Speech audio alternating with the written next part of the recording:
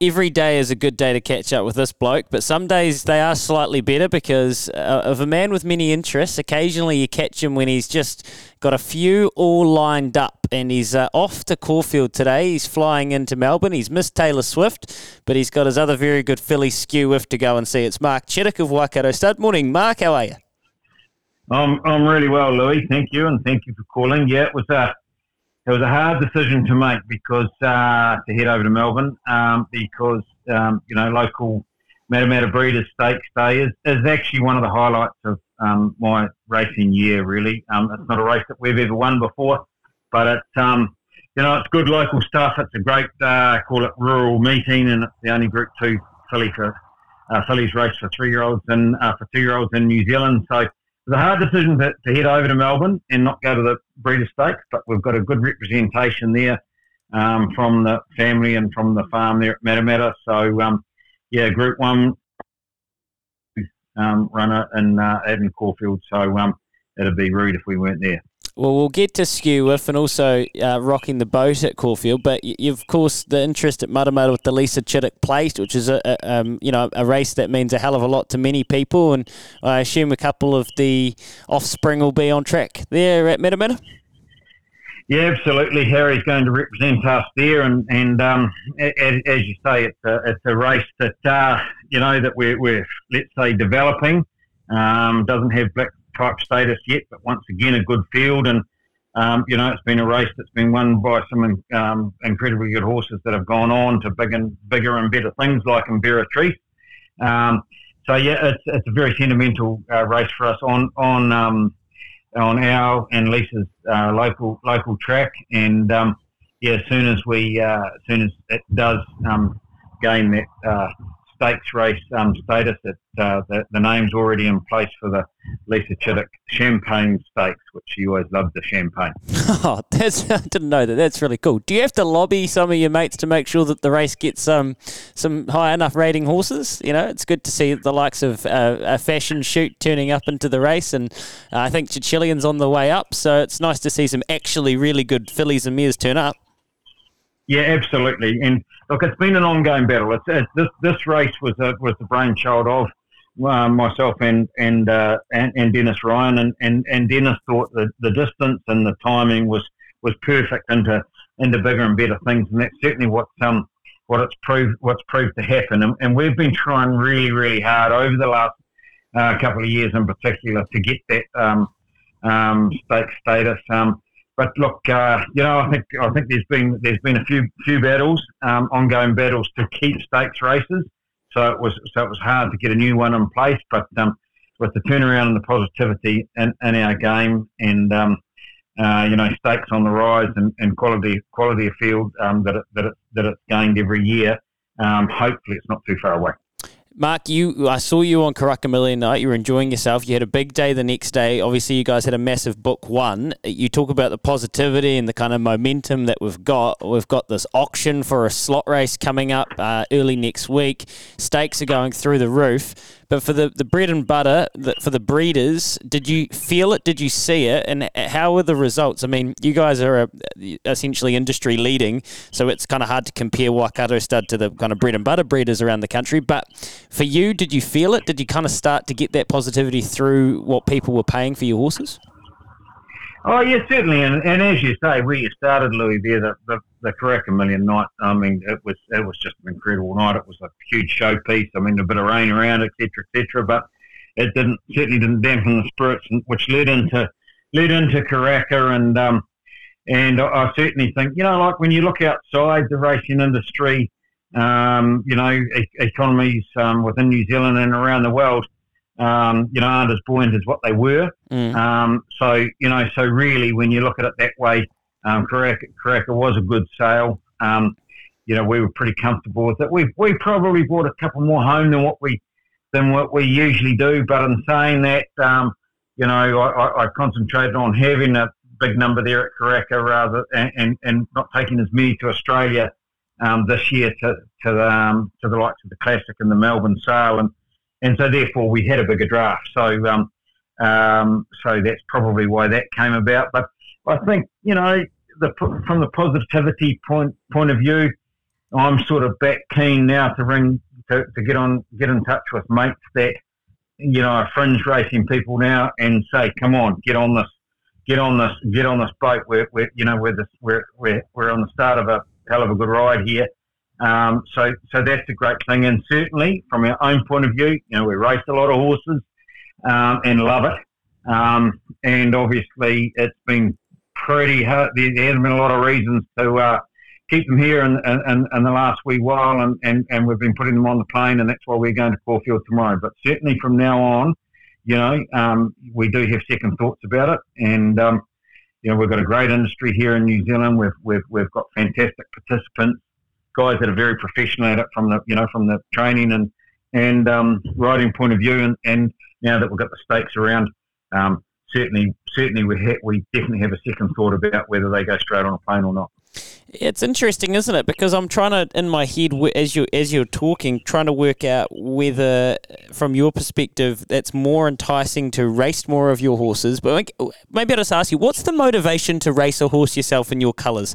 Obviously, like we know the stories of the horses like I Wish I Win, or horses that don't get sold, or don't have clean X-rays or whatever, and they're a beautiful pedigree, and they may be a filly, so it's worth racing them, or they may be a gelding that has a family you want to protect and promote.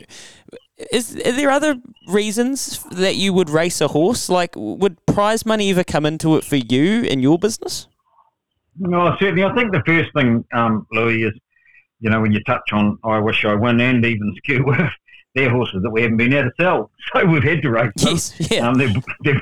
They're born as race horses, so that's and you take Neighbourhood that's running at Matamata tomorrow, and I think he's a big chance. He's a horse that broke his elbow as a yearling, only about 3 weeks before going to the sale. And, on 3 occasions there, the advice I had was to put him down. He wasn't going to survive, but he was not an unhappy horse. And he had a few issues going on, but with a bit of time that healed. And, now he might hopefully win his 4th race tomorrow, which is pretty cool. But at the start of it all, the beginning of all, we are a breeding operation. We do love racing horses.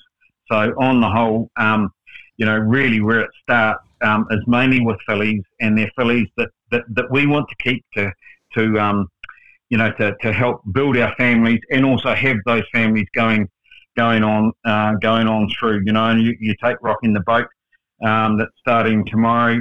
Both those fillies that are running at Caulfield tomorrow came from different directions. Rocking the Boat's a family that we're probably 3rd or 4th generation breeding now.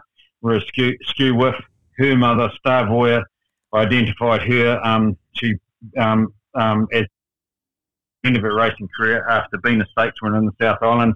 I like the family. It's an old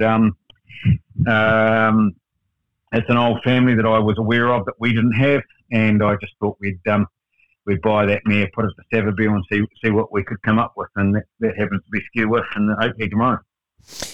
Do you think, the way that we're kind of going and we're progressing, and we talk about this kind of resurgence, and you're so right, like you kind of, in good faith, you've almost had to double think a couple of times over the last few years about whether I actually want to be getting my mate into a horse. You kind of, in good conscience, you kind of like, am I going to be these fringe sort of people? Do I want to be bringing them into something that I don't know if I'm 1,000% confident in? That's gone now. I actually can relate to that, Mark. I know exactly what you mean.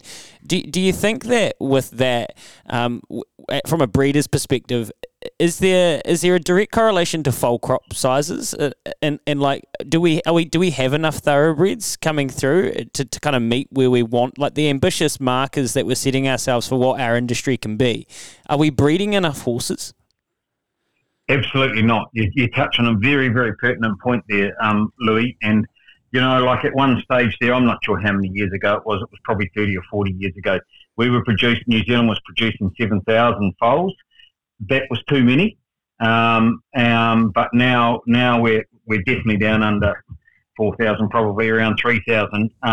That's not enough. By the time, let's say, whatever percentage goes offshore from the yearling sales and the ready to run, and then the proven horses, our broodmare numbers and our foal crops certainly need to increase, and that's probably the biggest problem we have in front of us is that's going to take, a number of years to come through, because obviously, there's a 12-month gestation to start with. Yes. And then obviously for them old enough to race, etc., etc. So that's going to take a number of years to turn around. But I can tell you one thing, Louis, there was no chance of it turning around before let's say, the improvement in our industry and stakes off the back of Entain coming into New Zealand and all these initiatives and all this positivity. Wasn't going to happen otherwise. It was probably only going to go the other way. We're a chance of let's say, increasing our numbers, breeding more. And look, for a farm like ours, like we breed a lot of mares ourselves, it's very important we get the right stallions for these mares to be going to, and the right stallions for everybody to be breeding to. In this day and age, we've just seen it with Storm Boy, the Magic Millions winner. Yeah. He was sold for 22 million with a kicker. If he wins the Golden Slipper, they've got to pay another 27.5 million. Now, we just cannot compete with that.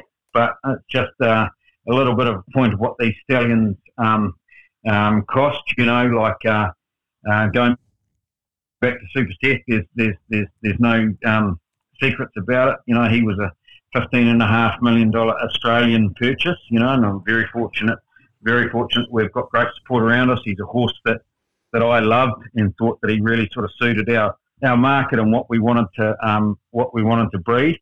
But and he's kicked off extremely well. Had a super winner during the week there for John O'Shea in Sydney. But I can tell you, we're still trying to climb out of the hole. So if he hadn't had his winners in New Zealand and Australia at this stage like he has, we were probably looking at losing money on the job. Now, thankfully, things are going the right way, which is obviously what we've planned for and invested for. But it's a big hole to get out of, and it's been difficult. Let's say while our industry's had these battles, but look, I keep saying I know we're all biased, New Zealanders, but it is the best place in the world to breed these animals and to breed the best racehorses that we possibly can, and the horsemanship, whether it's breeders, whether it's jockeys, James McDonald, etc. All jokes aside, straight up, we're very good at it. New Zealand's very, very good at it, and it's just my next generation has certainly shown a lot of interest in the game, and I've got to say, up until as little as a year or 2 years ago, I was sort of quite concerned about their future. Now there's plenty of encouragement behind them. You take young Harry, who's only 18 years old. He kicked off a career with one of our great breakers and ready to run consigners on Monday. Now, 6 months ago, I don't think he even knew that we were horse breeders. First thing he did on his 18th birthday was open his TAB account. First thing he did, open his TAB account, so he didn't have to use his old man, and he's into it. And, now we can, let's say, finally and excitingly encourage these young people into it, which I suppose as much as anything is the most satisfying thing that I've come across in my time in this industry. Yeah, no, look, there's so much there, Mark, and me and you could talk for hours about this stuff, but we can't because we're on time restraints. But like the reality is, we need more breeders, we need more foals. We're gonna, you have to build it, and they will come, right? So Bruce Sharrock, and he mentioned this during the week when I spoke to him. They've got a job to do. They're very innately aware about the foal crop size. So we're all on the same page. Now we just need to tackle it block by block. The interesting thing during the week that I came across was I read an article, and I don't know if you've seen it. If not, I'll send it to you after this. But Aidan O'Brien was interviewed about breeding by the Racing Post. And it was this long piece talking about the Coolmore operation and obviously the legendary Magna family and all of this. And basically my number one takeaway was pedigree is still king. pedigree is everything. And one thing that you can't deny we have in New Zealand is we have pedigrees and bloodlines that run so deep back through your families and, what Gary was able to do back in the day. So I've just got so much faith and hope for the New Zealand breeding industry that with the pedigrees and the strong types that we have and then obviously the surroundings, we are going to be fine. We just need more of it. And I think we're on the right path. And having your colours going around at Caulfield later on and here at Matamata, it only helps. It only helps promote it from within. So I'm positive, and I know you are too. I'm feeling really good about where we're at. Yeah, absolutely. And look, I'm really looking forward to today. Obviously, it's a huge feat to have two runners on such a magnificent day at Caulfield. And as you say, if those Waikato stud colours cross the line first, yes, it's about Waikato stud, but as much as anything, and more than anything, it's about New Zealand, and we're pretty proud of that. Bang on. Same thing and that's what I love about you breeders. You're all singing off the same song sheet when it comes to that. It's kind of a shared victory. Mark, thank you so much for your time. What do you reckon is your best chance today? You said neighbourhood goes pretty close. You've got obviously the fillies over there in Australia. Your best chance to get a little bit of prize money back today?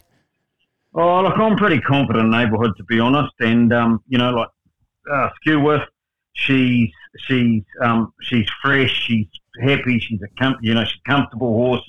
It just wouldn't surprise me if she sort of ran top three, which would be massive. And I haven't answered your question, but rocking the boat, she's rather inexperienced and only had one run for one win.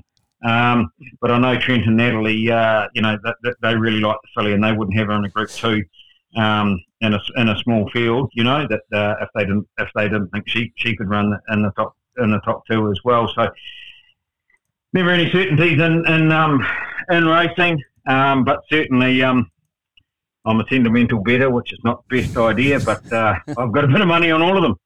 Well, I was just about to say, Mark, if you wanted to, you could. I'm just running the math here. You could pass on from me to Harry that if he put $10 on a place multi, he'd get $470 back. So there you go. That'd be good for the young man in his young betting career. Great to chat, mate. Really appreciate it. Great minds think alike. He's already told me he's done. Jeez, that's dangerous. Hopefully he matures a bit quicker than I did. Mark, good to chat. Okay, good man, Lee. Good luck all.